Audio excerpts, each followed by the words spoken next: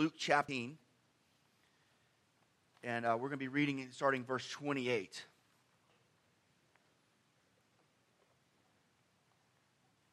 And just as y'all turn there and get there, I'll give y'all a second.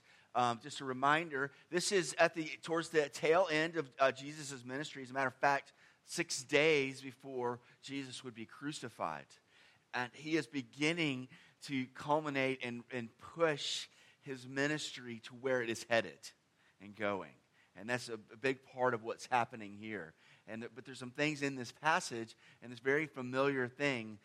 Normally we have and I know a lot of churches will have kids run down the aisle with their palm branches and all these kind of things. And so it's very familiar, but I think some really challenging things as well in it. So if you have your Bible, if not, it'll be up here on the screen behind me. So hear the word of the Lord. And when he had said these things, he went on ahead, going up to Jerusalem, and he drew near to Bethphage and Bethany.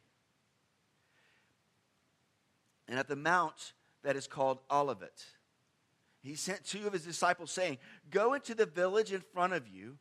Where you are entering, you will find a colt tied, on which no one has ever yet sat. Untie it and bring it here.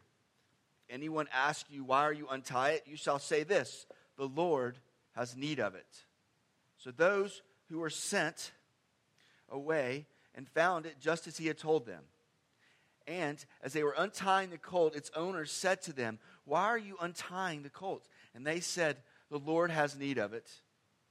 And they brought it to Jesus, and throwing their cloaks on the colt, they set Jesus on it. And he rode along, and they spread their cloaks on the road.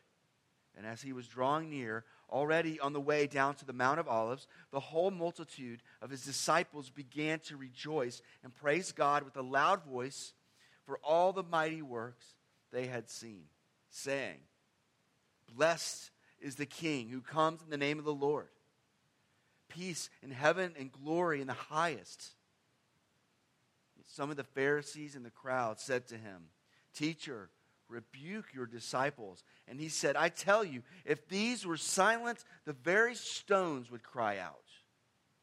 And when he drew near and saw the city, he wept over it, saying, "Would that you even had known on this day the things that make for peace, but now they are hidden from your eyes. For the days will come upon you when your enemies will set up a barricade around you and surround you and hem you in on every side and tear you down to the ground, you and your children within you.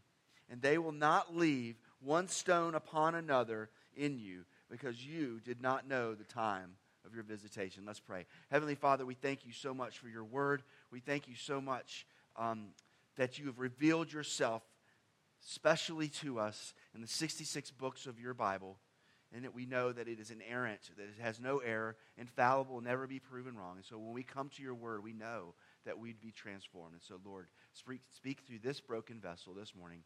And we pray this in the name of Jesus. Amen.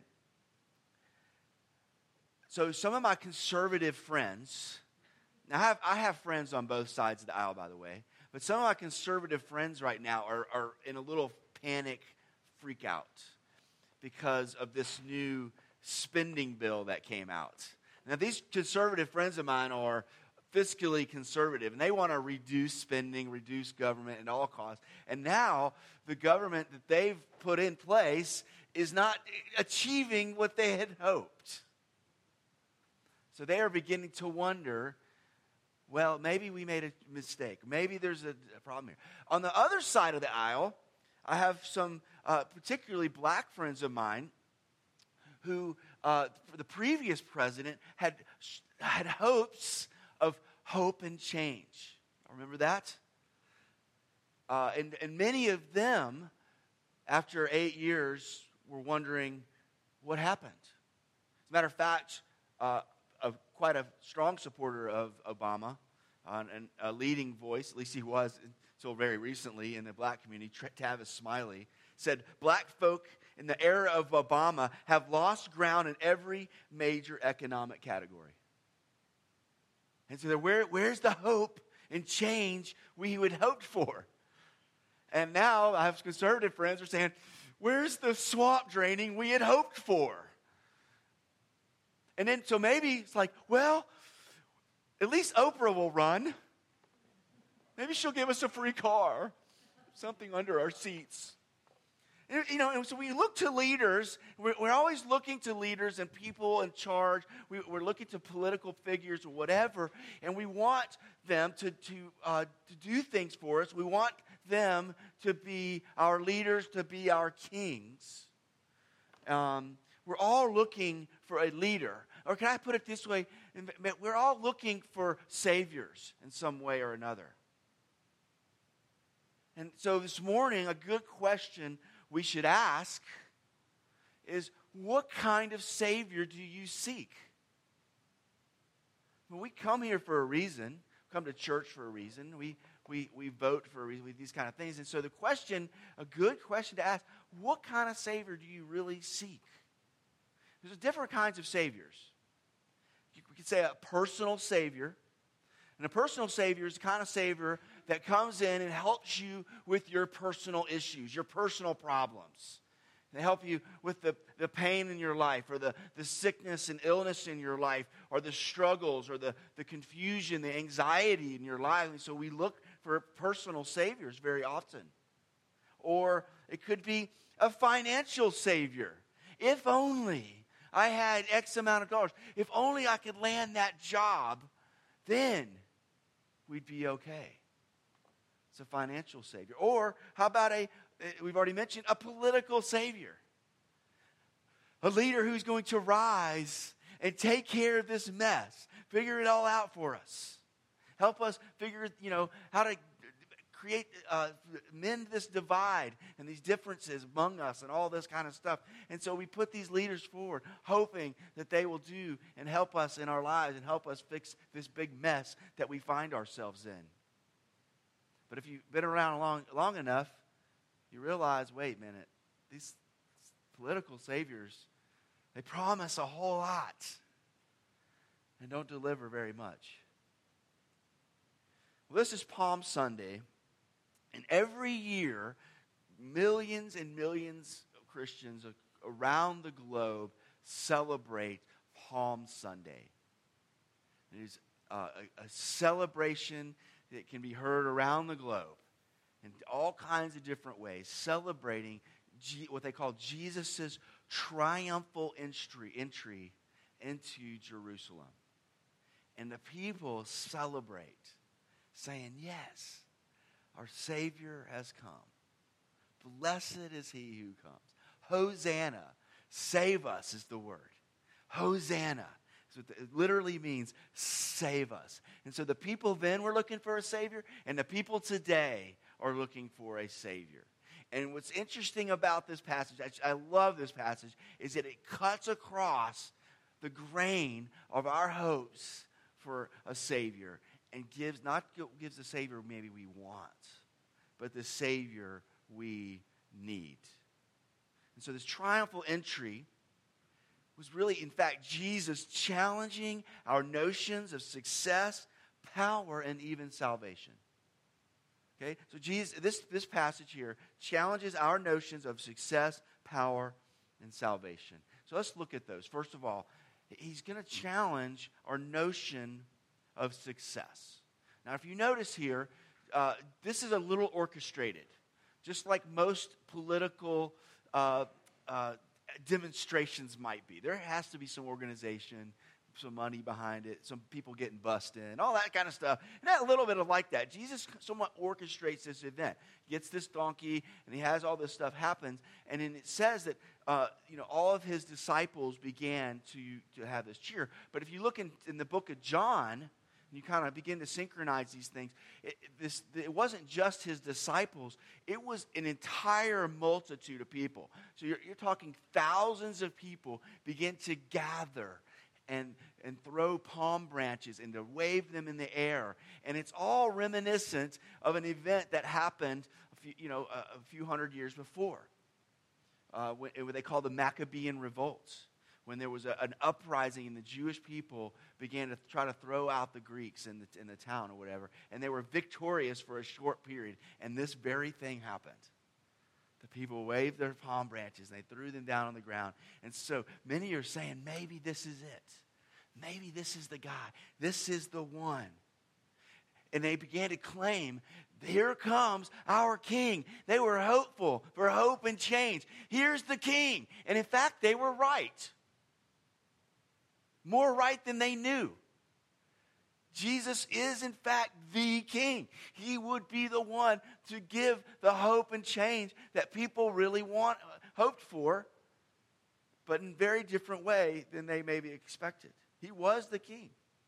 And so you see this huge crowd, and everybody's celebrating Jesus. And if you haven't read this before, let's just, we've all read the story. We kind of, actually very often we start at the end of the book, and we talk about Jesus' death and resurrection.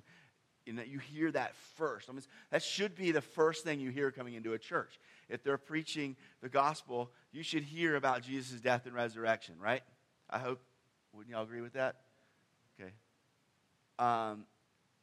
But it kind of ruins the story a little bit, doesn't it? I mean, a good book you don't know what happens in the end. And so if you just try to put yourself into this story, and you look and you see they're celebrating Jesus, you're like, yes!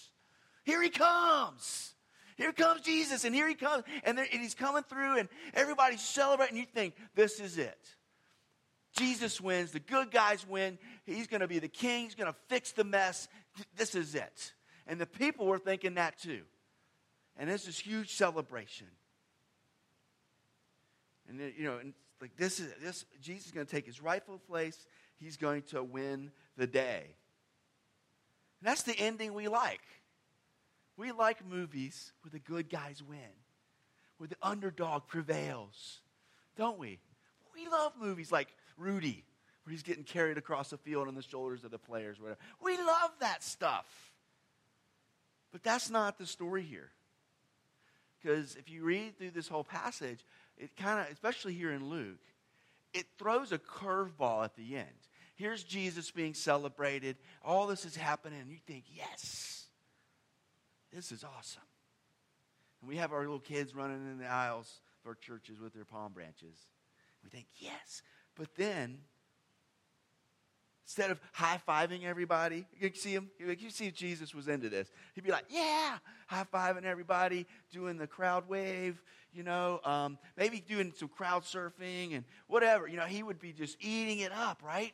But instead of like celebrating himself being celebrated and celebrating this moment, what happens? We see him weeping.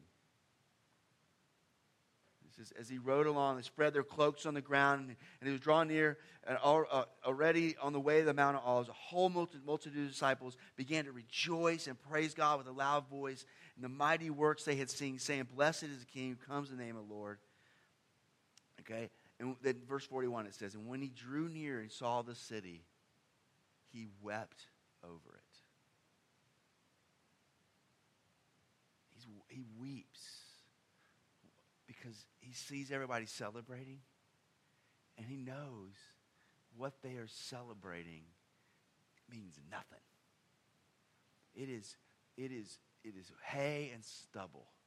They are just celebrating what they think Jesus is going to give them.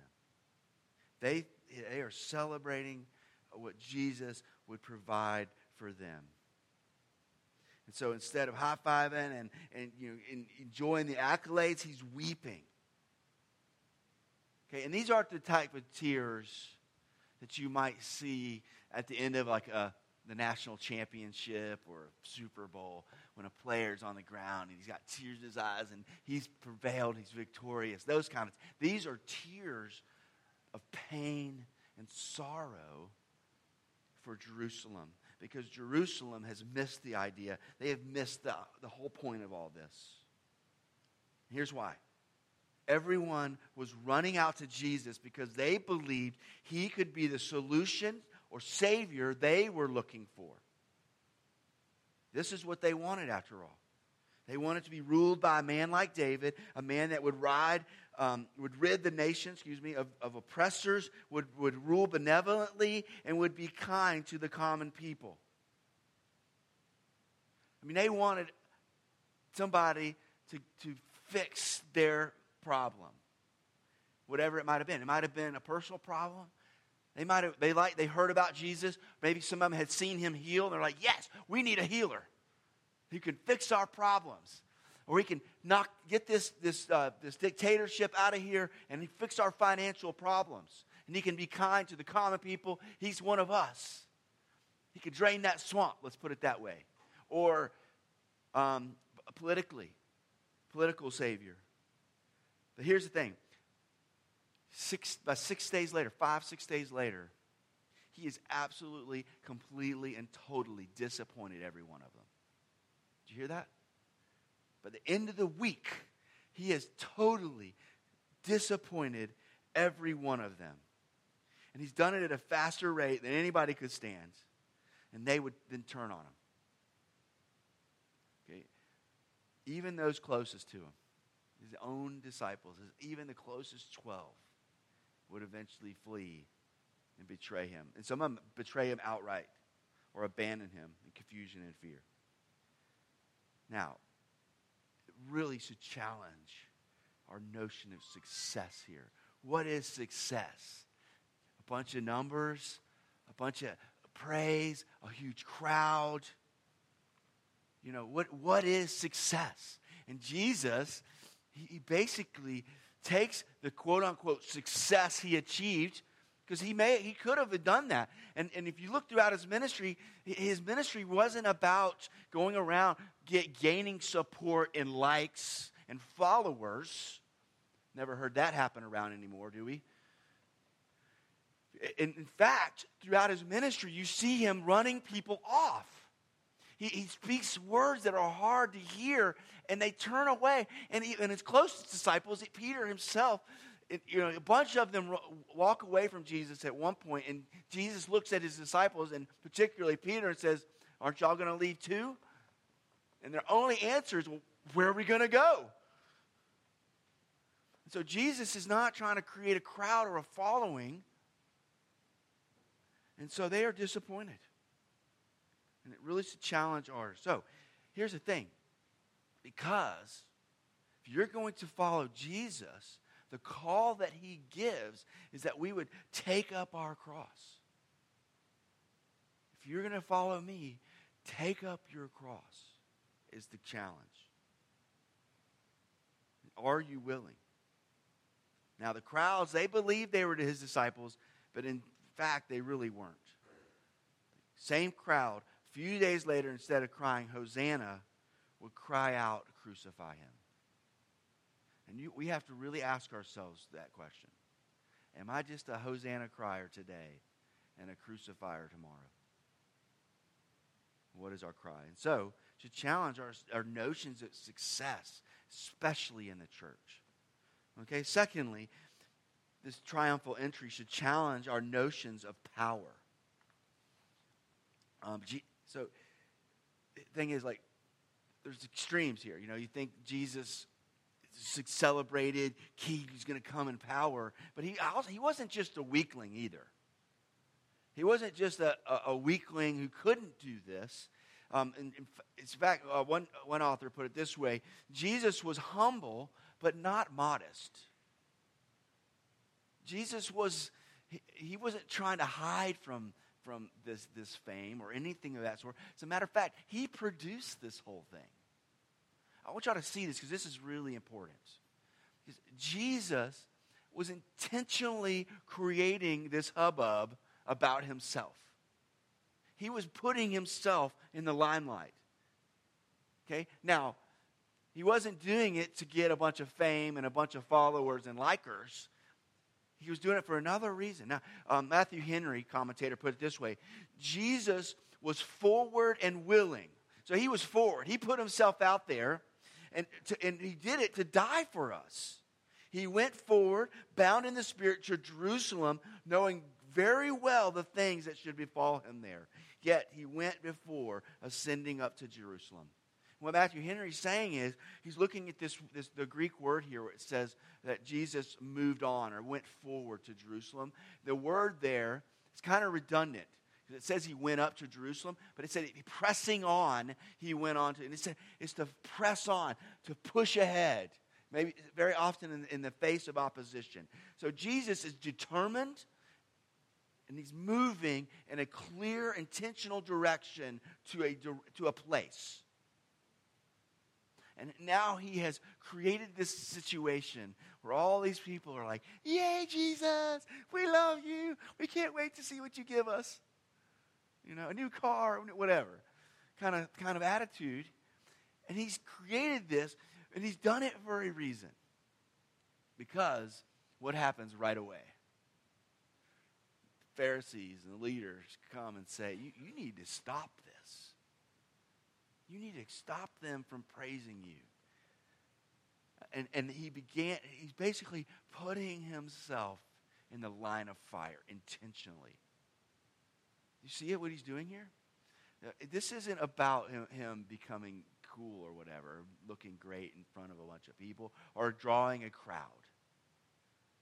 He's doing it to become the target. Do you see it? He's stepping out in front of people. It kind of reminds me, after the Parkview shooting, it was amazing stories of heroism.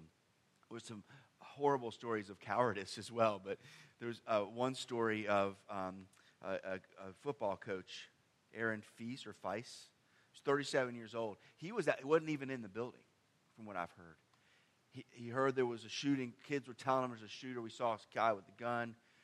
He actually took some kids in his golf cart, dropped them off away from the scene, and drove back, went into the building, and put himself in front of the bullets that could have hit children. And that's what Jesus was doing. He was riding up there on top of her, head high above everybody else's, and the accolades were coming, and he weeps knowing where he's headed. And here's the thing, though. He's coming in power. He's not coming as a weakling. His head was high. Tears in his eyes, yes. His head was high. He was heading for a direction and a purpose. How do I know that? Because of his choice of actions. There was a reason he chose this young donkey. We read this earlier in the passage. So bring up Zechariah 9. Jesus was intentionally recalling a passage in the Old Testament. In Zechariah chapter 9, it says, "Rejoice greatly, O daughter of Zion. Shout aloud, O daughter of Jerusalem. Behold, your king is coming to you. Righteous and having salvation is he, humble and mounted on a donkey, on a colt, the foal of a donkey. And I will cut off the chariot from Ephraim and the war horse from Jerusalem. And the battle bow shall be cut off, and he shall speak peace to the nations. His rule shall be from sea to sea and from river to the ends of the earth." And go on. But the point is, he's recalling this passage in which this ruler, this leader would come into Jerusalem. Notice it says, what his goal is, that to cut off the chariots, and the battle bow would be cut off, and the war horse would be defeated. And that's what's supposed to happen. And so Jesus, almost comically, comes in riding on a little baby donkey. Baby donkey, not even a full-grown one. It's a little baby donkey, probably stands about this high. It's got to be, he could probably barely fit on the thing. And here he comes in, and it's in direct contrast to what maybe, some would say maybe even could have happened the same day.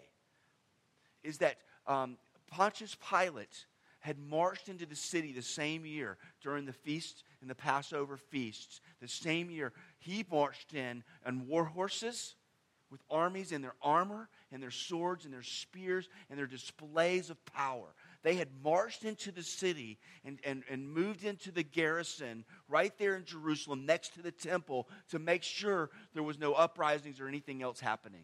And so some would say that this could have happened at the same time. On one side of the city is Pontius Pilate marching in with war horses and power, and Jesus coming in on his little baby donkey. And it's all intentional. It's all extremely intentional of Jesus. He is doing it on purpose. Here's why. He's coming in to rule, and he's coming in to save. But he's not coming by taking power or killing, but by losing power and dying. Jesus is coming on this little donkey to show us a different kind of power. Okay? Because he's going to triumph. How? Through sword? Through might? Through popularity? No, he's going to triumph through weakness so that his followers could come to salvation by repenting and admitting their needs. And so it's a pattern to say, you will find power, you will find victory, you will find your life through losing it. You will find power through following the cross. There is power in the cross. And as Paul would say later, that God would say, my power, would tell Paul, my power is perfected in weakness. So Jesus is saying, the power of this world is not power. Let me show you what real power is. And he goes to show us the power of the cross. And so, with those two challenges, the notion of success and power, brings us back to our original question. What is the Savior you're seeking? What Jesus is directly challenging theirs as well as our notions of salvation. And now the Jewish people, like we've already said, were looking for a leader. They were looking for a Savior. And Jesus comes in, he's offering himself as a Savior, right? But as soon as they realize, wait a minute, this isn't the kind of Savior we were hoping for, this isn't the kind of leader we wanted, they turn on him. Bad. And within a few days, they go from crying, Hosanna, the Savior has come, the Son of David. You know, this King has come. They crying out, Hosanna. 6 days later are crying out, not just get rid of him, not just ignore him, crucify him. Let's not just kill him, put him to death, or put him in prison, but rather hang him on a cross in a public, shameful way in which everybody would see. Crucify him. That is how far they had gone in a few days. And so they were looking for a personal Savior. They were looking for a financial Savior. They were looking for a political Savior. They weren't looking for the kind of Savior Jesus had come to bring them. And Jesus, the thing is, though, did not come to meet our expectations or those of his fellow early Jews. Jesus did not come to fulfill your wants.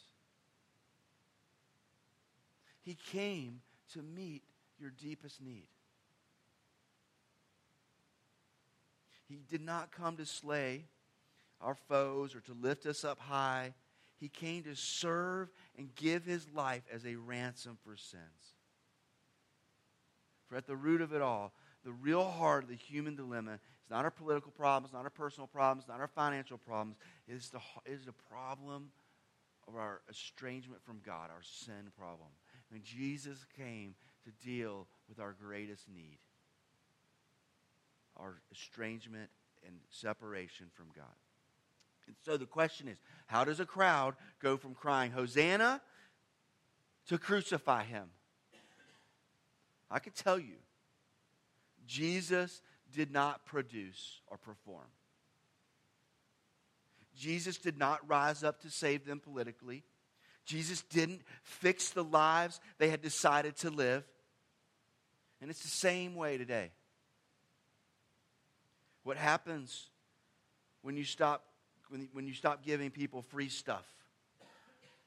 Stop giving quick advice on how to improve the life they've already decided to live, or stop offering exciting worship experiences. You know what happens? People leave your church and they go to find a new one that's doing it better. That is the story of the church today. Come to our church because we're better at it, and we'll give you free stuff.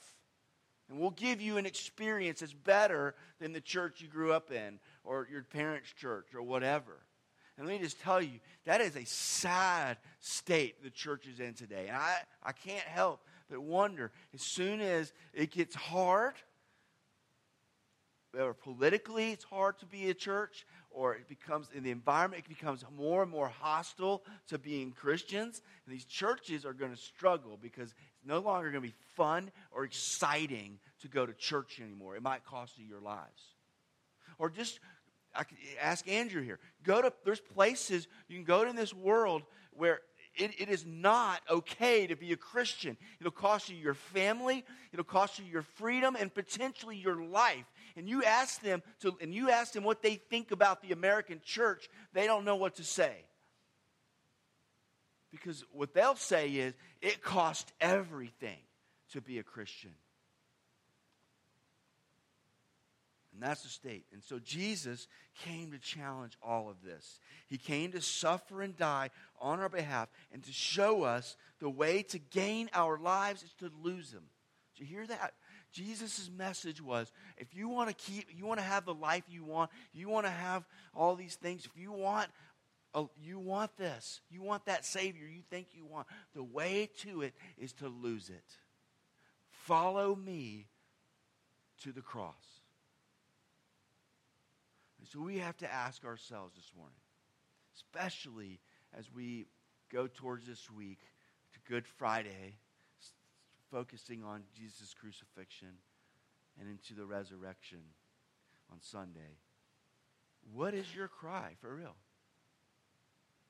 Is your cry Hosanna right now? But on the flip side, it's the cry crucify him. What is the Savior you seek? You're looking for a personal Savior? Jesus to fix the problems in your life?